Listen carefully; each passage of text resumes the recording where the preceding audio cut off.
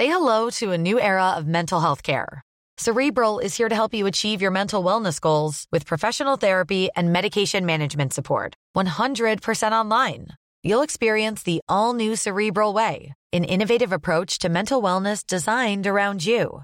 You'll get a personalized treatment plan from a therapist, prescriber, or both in a safe and judgment-free space. Your Cerebral therapist or prescriber will outline a customized plan with clear milestones along the way, so you can get to feeling your best. With Cerebral, you're not alone in your mental health journey. We're here to empower you to live a fulfilling life.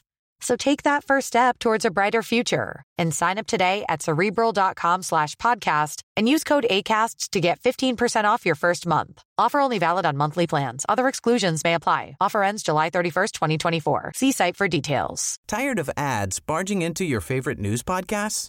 Good news. Ad-free listening is available on Amazon Music for all the music plus top podcasts included with your Prime membership. Stay up to date on everything newsworthy by downloading the Amazon Music app for free or go to amazon.com/news ad free. That's amazon.com/news ad free to catch up on the latest episodes without the ads.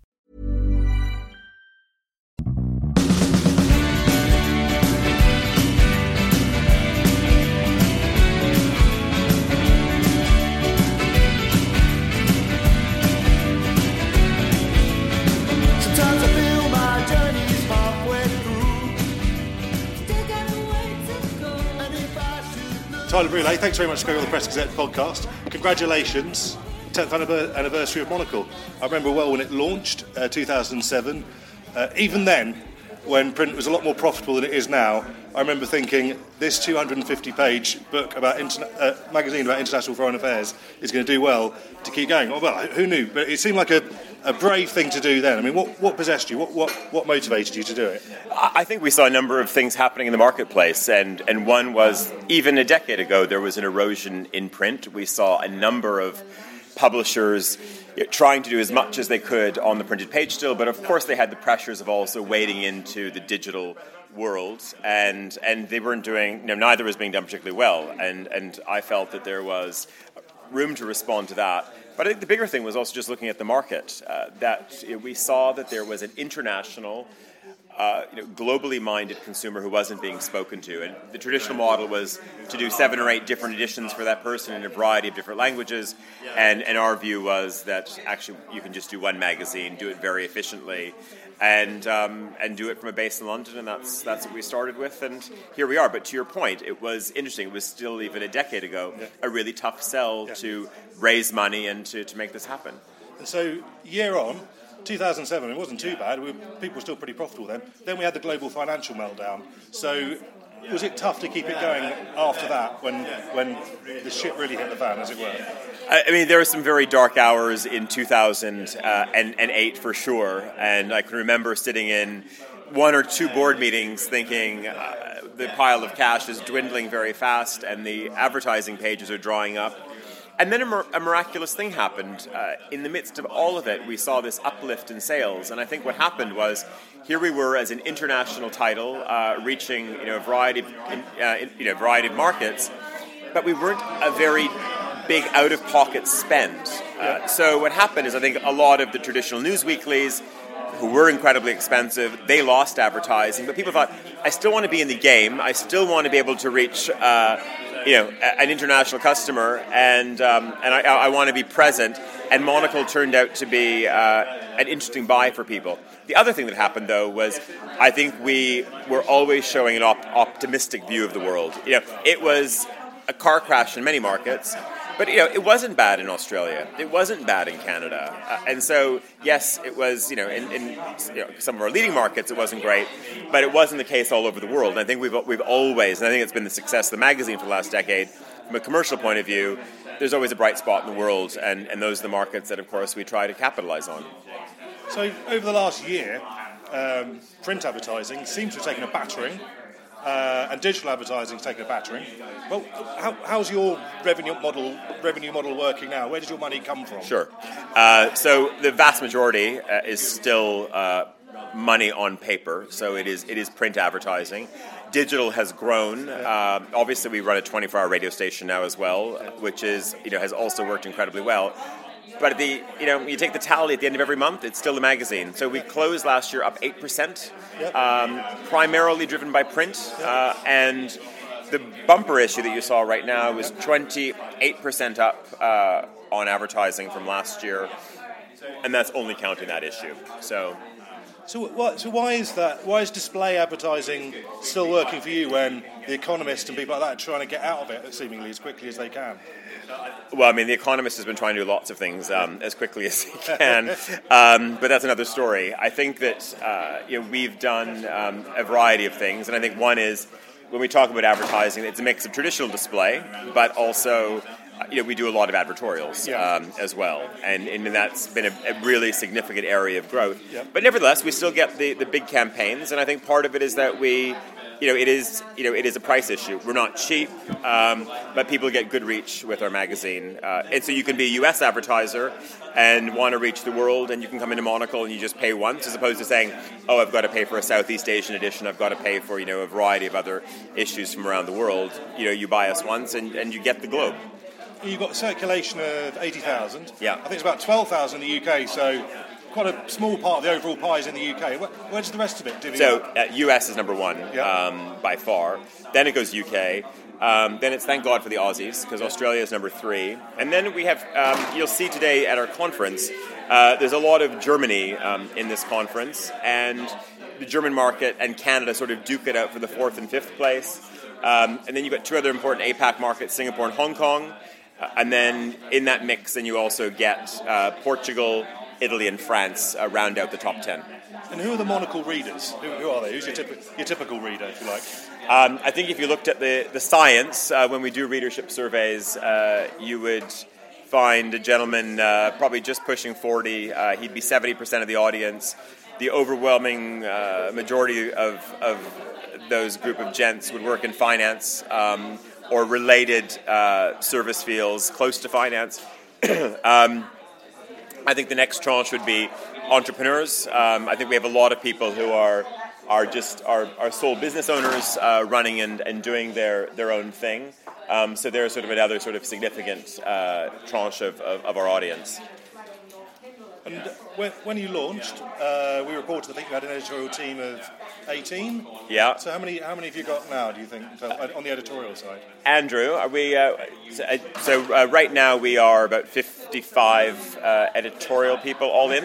Yeah, so we're 120 staff all in told. Yeah. And about 55, 60 editorial staff, 30 correspondents, many of whom are working for us probably 80, 90% of their working week just for Monocle. So It's a huge network, which means that when we look around the world, the number of bureaux we actually have more people on the ground than many big news organisations these days. Wow.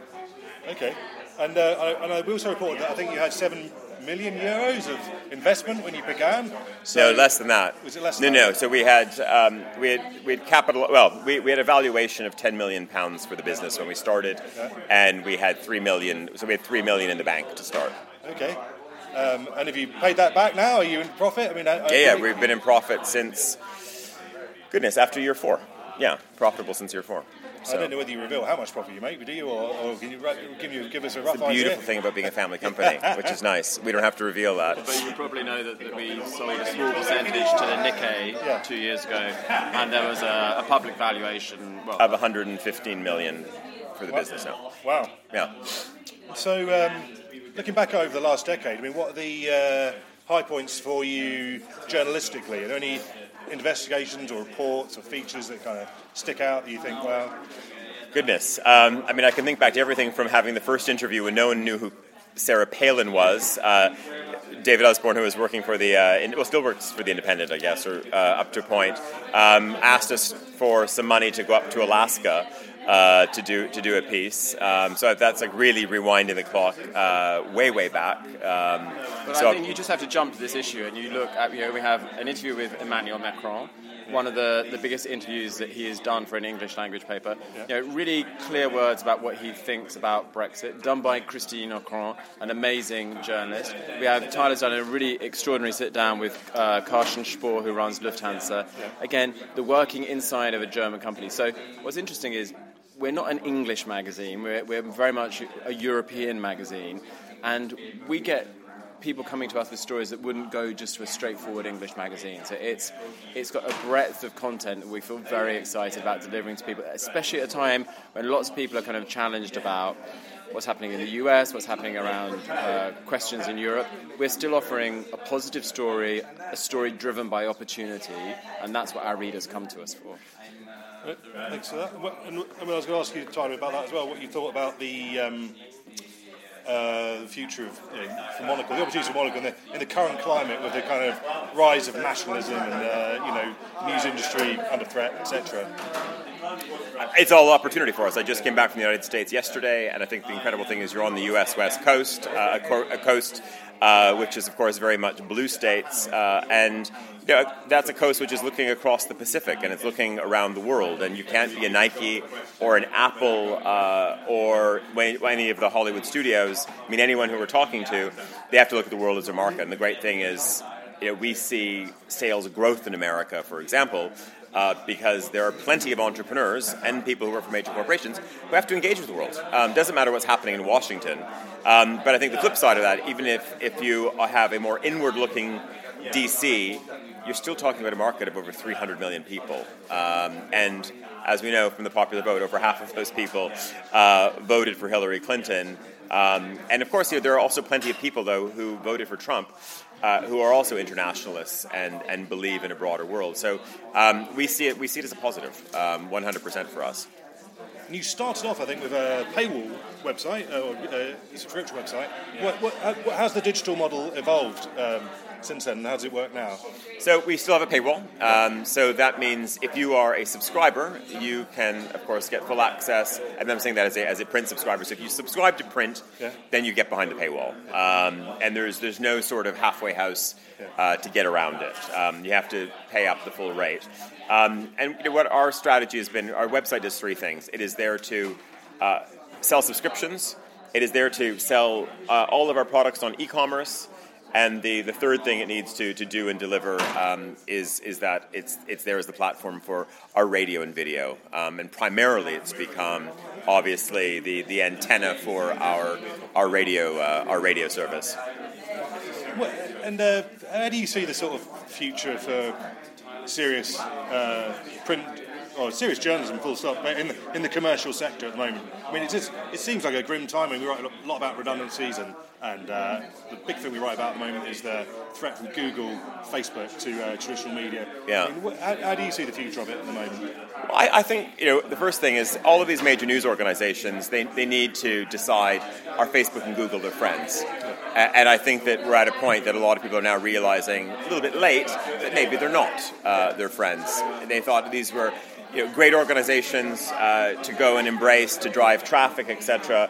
And then they realize that these very companies have been eating into their advertising revenue. So I think people need to square whether or not they want to be friends with those companies. I think the bigger issue for the major media organizations is I think they have to also decide where do they want to focus their resources. And if your newspaper is still making money, if that is in the print edition, if that's still what's throwing off cash, and you've got this sort of great hope that digital is going to, pay off someday.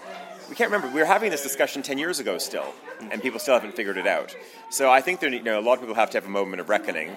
Of course, there's plenty of organizations which have very, very deep pockets. They can, make it run, a lot longer. But I think we've even seen the likes of The Guardian thinking, we might have to rethink things, and whether that's their paywall or where they want to pick their battle, print versus digital versus whatever their other extensions might be. So, final question maybe. I mean, what's the future hold for you and for Monocle? You must think. I imagine you're an ambitious person, and you've launched this. I mean, what's next for the magazine for yourself? Well, I think one area that's of real focus is more paper, and that's our books area. So I think the book side of our business is something which Andrew and a variety of other colleagues have been building up. So it's a world of coffee table books. It is a world of guidebooks right now. We want to launch a series of essays. We might have bigger reportage pieces that will come out as well. So that is one area that we're looking at.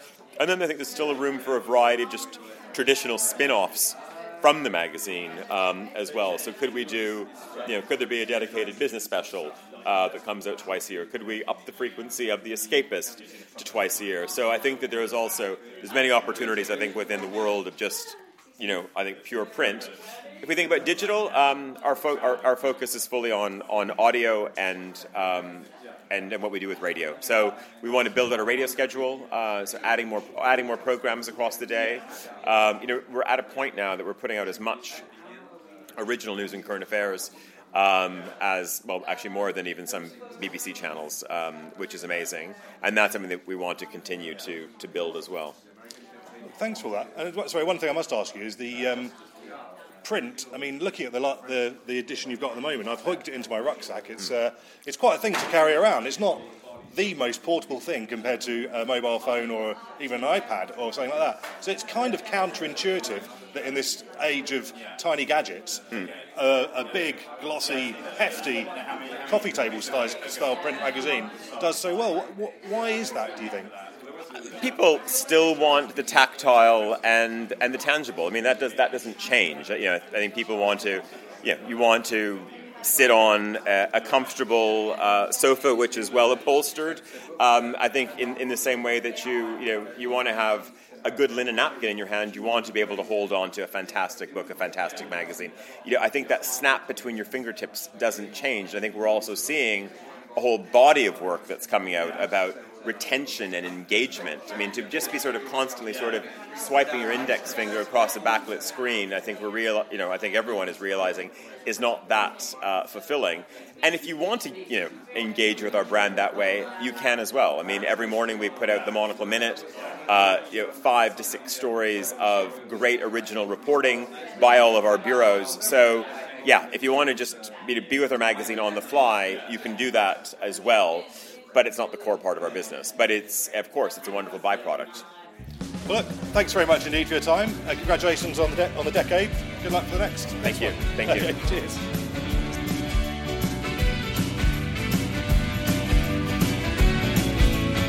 Sometimes I feel my journey's halfway through.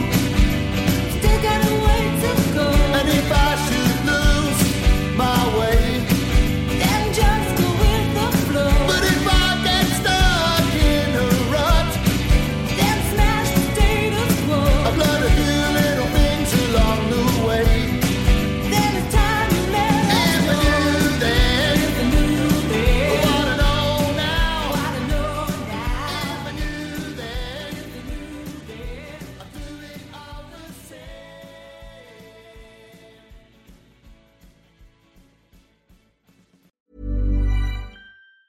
Tired of ads barging into your favorite news podcasts? Good news. Ad-free listening is available on Amazon Music for all the music plus top podcasts included with your Prime membership. Stay up to date on everything newsworthy by downloading the Amazon Music app for free or go to amazon.com/news ad free. That's amazon.com/news ad free to catch up on the latest episodes without the ads.